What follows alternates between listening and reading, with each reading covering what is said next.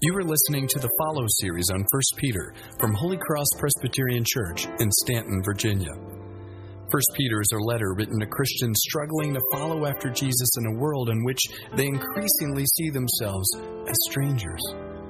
It is both instruction how and an encouragement to live in the world in relationships, vocations, communities, and the church out of an identity formed by the transforming and perfect work of Jesus Christ.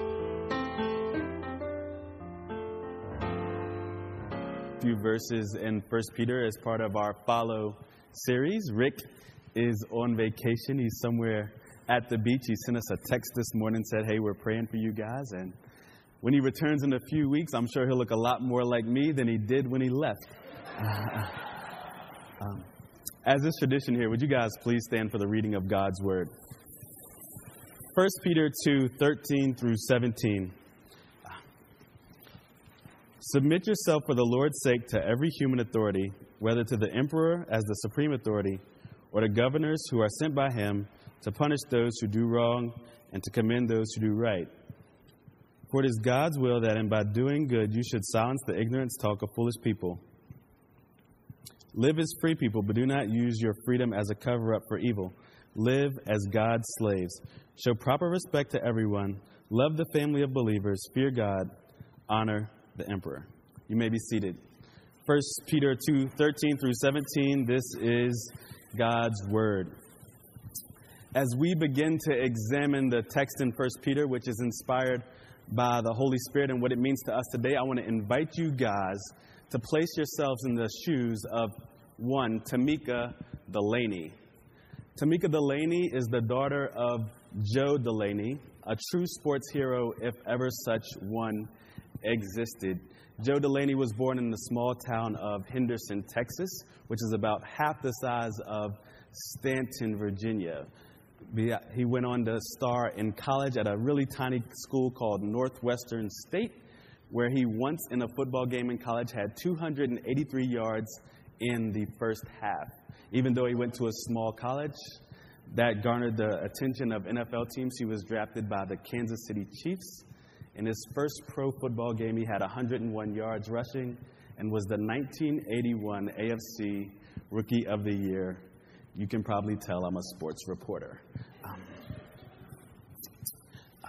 However, Joe Delaney's greatest accomplishment did not come on a football field. On June 15th of 1983, he was in Monroe, Louisiana at a park. Is that me? What's that? Okay. In June 29th of 1983, Joe Delaney was in Monroe, Louisiana at Chenault Park, and he saw 3 preteen boys drowning in a swimming hole. And so Joe Delaney jumps in to save the 3 boys, even though Joe Delaney himself cannot swim. And so on that day, he drowns with 2 of the boys, but he's able to save one, a kid named LaMarcus Holland. Now, not only did Tamika Delaney lose the financial security she would have had as having a father who was a professional athlete, but by all accounts, she lost a wonderfully involved father as well. And adding to Tamika's horror in this situation is some of the decisions that LaMarcus would make with his life in the second chance of life he was given. Tragically, he ended up mixed up in drugs and even spent time in prison as convicted on cocaine distribution. Leaving Tamika to ask, is this why my dad died? Tamika's question brings us to the thrust of 1 Peter's text this morning. You see, what the rescued do with their freedom shows exactly how much value they place on their rescuer. I'll say that again. What free people do, what rescued people do with their freedom, is a direct result of how they feel about the rescue mission that the rescuer was on. And so, you and I need to be freed. Just like the kids in the swimming hole you and I need to be freed. There was, Adam comes in, and we learn this in the, got my notes switched up. The original man comes in and he tries to rescue himself from dependence on God, believing that true freedom lies outside of a relationship with God. And that leaves all of humanity in a position similar to those three boys, in a position where we need to be rescued. But before what Adam would commit, what R.C. Sproul would label as cosmic treason, God already had a plan of redemption in place. If you guys are not familiar with Holy Cross, if you're new, the Bible tells lots of stories, but it tells one big story. And that story is this, that God created the world, and the world that he created was created in perfection. And so he creates the first couple, Adam and Eve, and to Adam he gives everything he needs to flourish. He gives him an intimate relationship with himself. He gives him an intimate personal relationship with his wife. He gives him work that is meaningful and it's life-giving and it's enjoyable. He gives him a great surroundings. He places him in a perfect garden. He gives him great food. Everything Adam needs to flourish, he has. Yet, it wasn't good enough. As we read on in the story, we see that another character gets introduced in Genesis 3, and it's the voice of Satan. And so for the very first time, another voice is listened to instead of God's voice. And then for the very first time, now God's character gets questioned. And for the very first time, mankind assumes that he would be a better God for himself than the God of the Bible was. And this isn't a small problem. Just as the U.S. president serves as our federal head, Adam served as humanity's federal head. So when he decided that dependence was the right route for humanity, he wasn't just making that decision for him. He was making that decision for each and every one of us. And so now, just like Adam, you and I, we listen to another voice instead of God's voice. And we think that we would be better gods of our lives than God would. But even before we fell into this, God had a plan of redemption. The other thing about this sin problem is once the vertical relationship was broken, the horizontal relationships were the next to go. So Adam and Eve have this perfect relationship. They live in complete harmony with one another. But then as soon as that vertical relationship with God is broken, now that horizontal relationship is broken, and immediately they start playing the blame game. Then they have children, and their first two children, Cain and Abel, Cain murders Abel. And so we see that once the vertical relationship is broken, that the horizontal relationship goes crazy. And the same thing is true. Now, every relationships that you and I are part of are tainted by this thing that we would call the fall. And sometimes it's small, and it's just how we work out problems in marriage or in family. Sometimes it's big, and sometimes it's front page news. But you could take almost every single, I work at a newspaper, you could take almost every single headline that comes across the newspaper and replace it with the line, "Our world is broken," and the story would read the exact same. Fortunately, God did have a plan of redemption. It was to wrap himself in human flesh. And so Jesus Christ invades into time and space. He comes into history, and he lives a perfect life for you and I. Everywhere where Adam and every person since Adam has failed to live in obedience to God, Jesus Christ succeeds. Not only does he live on our behalf, but he also dies on our behalf. And so Paul, who was this church persecutor who becomes a Christ follower, explains what happens as the cross in the terms of a great exchange. And so Jesus Christ, who is perfect and has never sinned, is willing to take on our sin and be treated like we should have been treated at the cross, which is punished for sin. We, in turn, get treated like Jesus Christ should have been treated, which is blameless and an absolute perfection in his terms of his relationship with God. And so now Peter is talking to a group of people who have all been radically changed by this message. And they are exiles all throughout Asia Minor, and they're living out this gospel message in a place that is becoming increasingly hostile towards the gospel and towards Christian. And so Peter is admonishing these people to live as lights in a dark place. That's kind of been the theme that we started with in 2:11. And now he's breaking it down to where he's going to start putting them in, he's going to start saying what this looks like in certain positions in society. And the first one he's going to tackle is government. And so first he's going to say, like, hey, you should submit to your governmental leaders. Then he's going to say, hey, here's why you should submit, and here's the fruit it will produce when you do. And third, he's gonna challenge right and wrong uses of Christian freedom. So let's dig into the text. Verse 13. Submit yourself for the Lord's sake to every human authority, whether to the emperor as the supreme authority or to governors.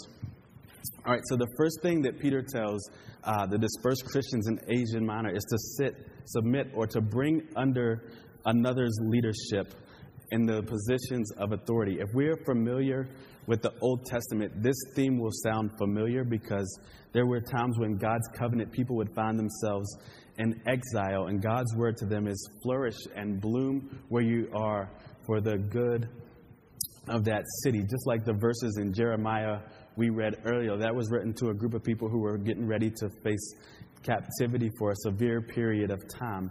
And also, when you think about Daniel, when at some point Daniel's story is that here are captives who are taken away by another government, forced to serve in that government, and that government didn't care so much about their covenant beliefs or their covenant God, but they were to flourish there. In this particular context, Peter, he knows that this asking them to submit to the leaders, that they were very hostile towards Christianity. Nero is known, in fact, for his torture of Christians. So what Peter is really asking these people to do is suffer for the Lord's sake. And in suffering for the Lord's sake, Jesus Christ himself is our example. I love this quote by Edmund Clowney, and I want to read it to you. Quote, Christians are called to serve together, to go the second mile, to suffer injustice without demanding their rights, knowing that they have an assured status before God and that he will vindicate them at last. In this willingness to serve while suffering injustice, Christ himself is the great example for those who bear his names. His hands did not grasp a sword, but they were stretched out to be pierced with nails. He did not lift a spear, but received the thrust of a spear in his side. He did not come to bring judgment, but to bear it for us. And if you're reading along in 1 Peter 2:13, you can underline that line that says, for the Lord's sake. And so we see Peter, through the Holy Spirit, is telling us to submit to authorities, even though those authorities may be corrupt at some level. The question arises, well, how far do I submit? Like, how far do I take this submission thing with a corrupt government? And I think the key is in that little phrase, for the Lord's sake. So if the government asks you to do something that you couldn't do for the Lord's sake, if they asked you to do something that was immoral, then at that place, our allegiance would be to Christ and not government. Peter himself had this experience, and you guys remember in Acts chapter 3, they're walking, there's a beggar, and they say, silver and gold have I none, but in the name of Jesus, stand up and walk. And then Peter starts to preach the gospel when everyone's seen the miracle, but it ends up getting Peter and John arrested, and they say, don't speak any more of that name. And Peter's response is, I have to testify to what I've seen and heard. As we continue in verse 14, it says, to those who are sent to punish those who do wrong and to commend those who do right. So here we see Peter is laying out God's reasoning that government is God's ordained means for keeping control in society. Because of the fall, just like we talk about relationships are broken, anytime that we see positions of power, we can expect to see abuses of positions of power. But neither the fall nor the cross of Jesus Christ exclude Christians from following along with our government. If we were to do that, it would just create chaos and reflect poorly on our Lord. Verse 15, for it is God's will that by doing good, you should silence the ignorant talk of foolish people. Christians here had a bad reputation that they necessarily didn't earn or deserve. Nevertheless, they had it. They were considered disloyal to the local government, so they were bad. They were seen to be bad citizens.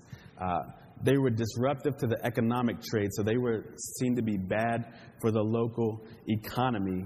And there were even rumors that they were incestuous and as well as cannibals. And so they were even seen as bad for the fabric of relationships in society. And here's Peter's answer to this group. Let your actions speak louder than their words. So if you have a reputation as bad citizens, go out and help society flourish. If you were seen as bad for the economy, go out and be the best businessmen and the best employees that the society knows. If you had a reputation as being bad for the fabric of society, show how the gospel makes a difference in the relationships, in the fabric of society.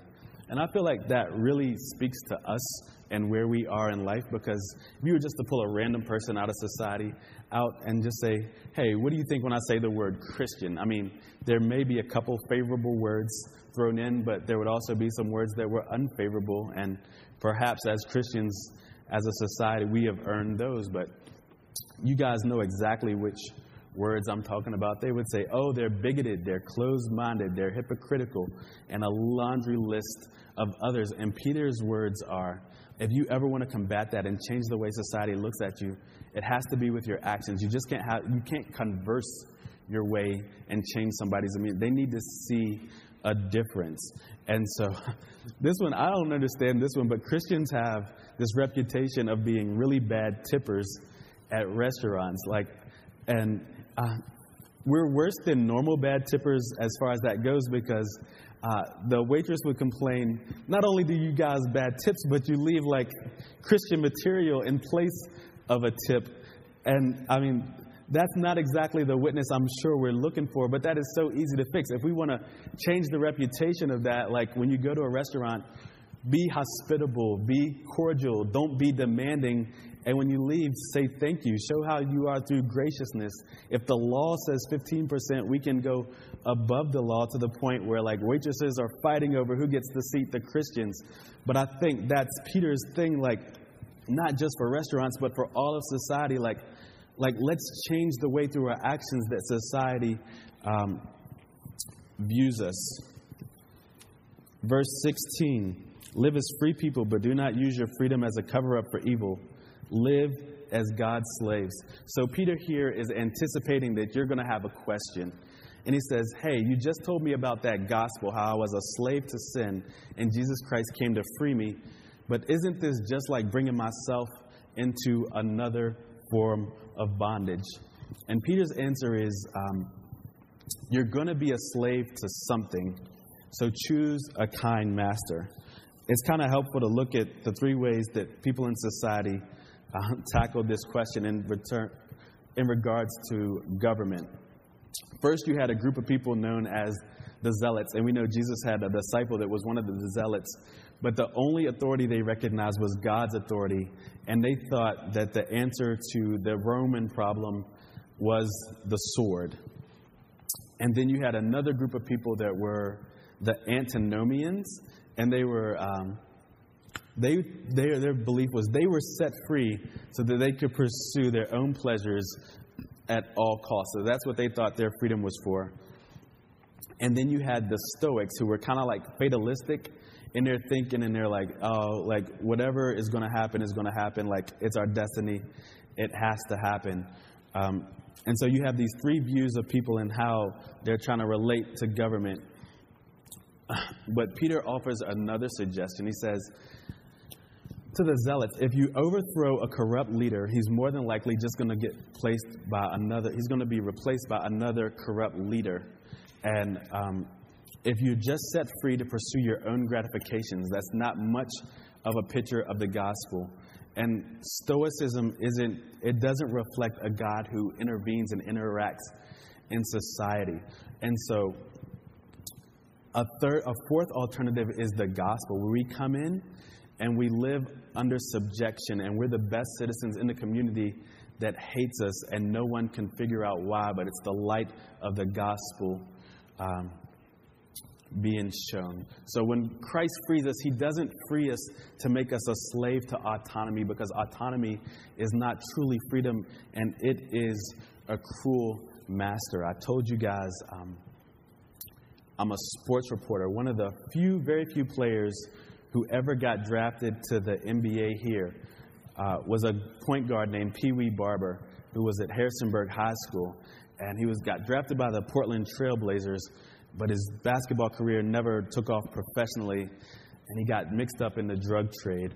And so he's in state court, and he gets led in, he's in handcuffs, and he beats his charges, and he's walking out the state courts. And as soon as he steps down, the federal marshals are waiting for him to arrest him on federal charges. And so you have this picture of this man who gets his handcuffs taken off and thinks he's walking towards freedom, only to get another pair of handcuffs slapped on him. Here, that's exactly what Peter is saying. That's not what you want to do. You want to be free in Christ. Don't disguise like your freedom in evil and just do whatever you want to do for autonomy's sake, like antinomians. Live for the gospel. It's worth it even if you have to suffer.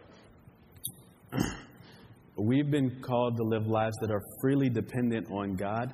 And as ironic as that sounds, like the truest freedom is to live as God's slaves.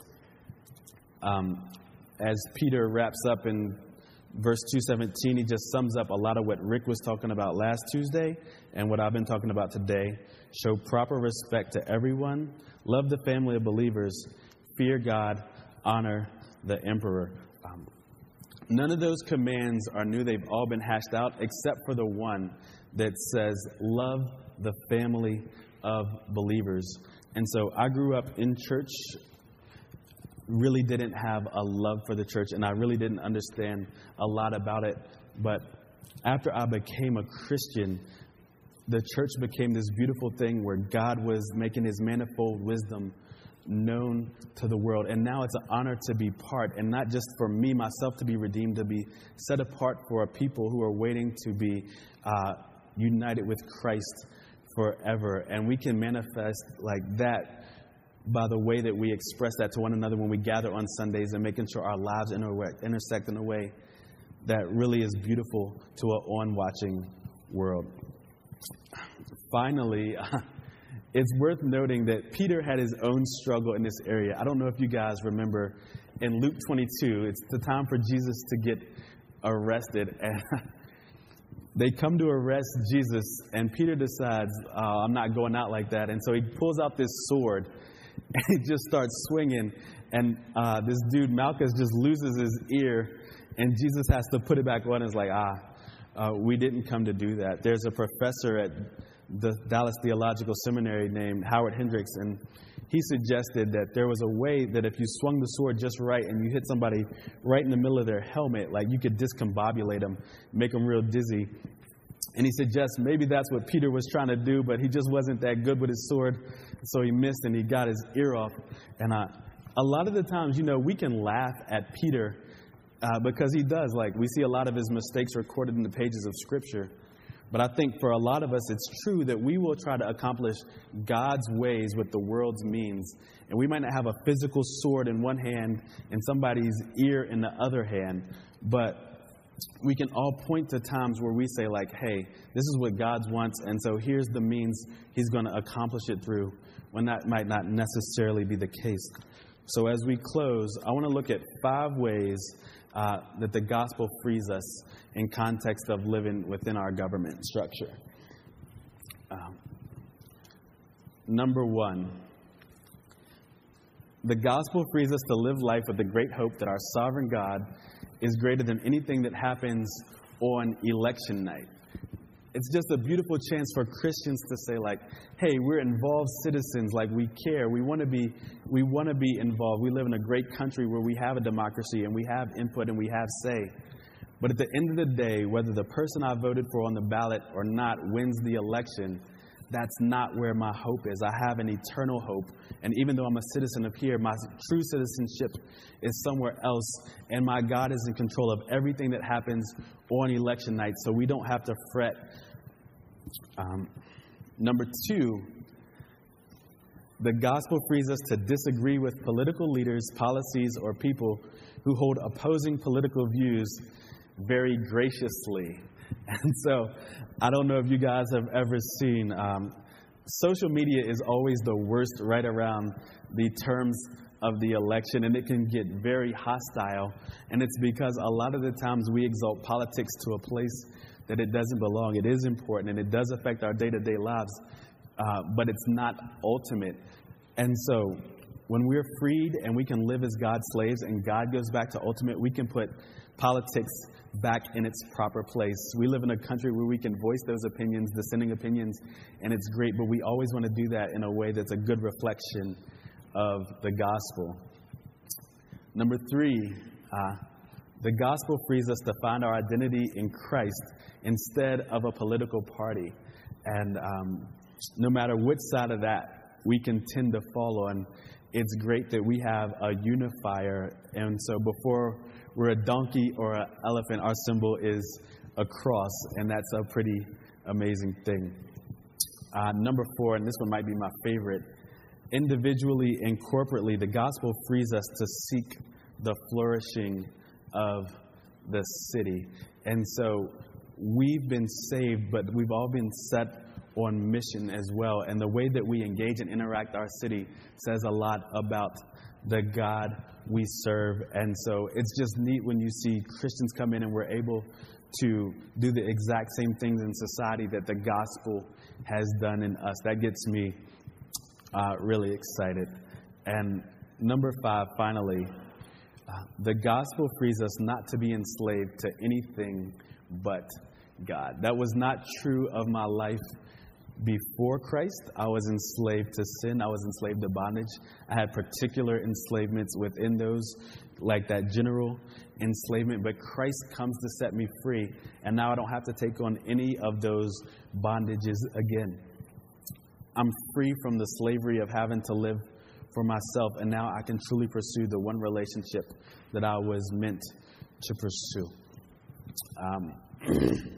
I believe there's a right way to preach a sermon, and that's why I've kind of been here just hanging out, learning from the guys. And I believe there's also a right way to listen to God's word being taught. And so one of the things that I like to do is when I hear application points, I like to put them in question form, just as a diagnostic for my own life to see if I'm consistent or inconsistent with the scriptures on this point. As Christians, we've all been called to live lives of repentance, and that doesn't have to be a scary or mournful thing. It's just us making sure we're walking in line with our Savior. So as I conclude, just good diagnostic questions I like to ask myself, and you feel free to ask yourself. Was the way I responded on election night proof that my hope is in the gospel? Am I seeking the flourishing of the city? Am I enslaved to anything other than God? Thank you, guys. Heavenly Father, we thank you so much that you are sovereign over our political situations in our country, of our economy. And Lord, that you do ask us to be involved and to be good citizens and to reflect you well. May you encourage us all from your word, from Peter's text, to do those things. In Jesus' name, amen.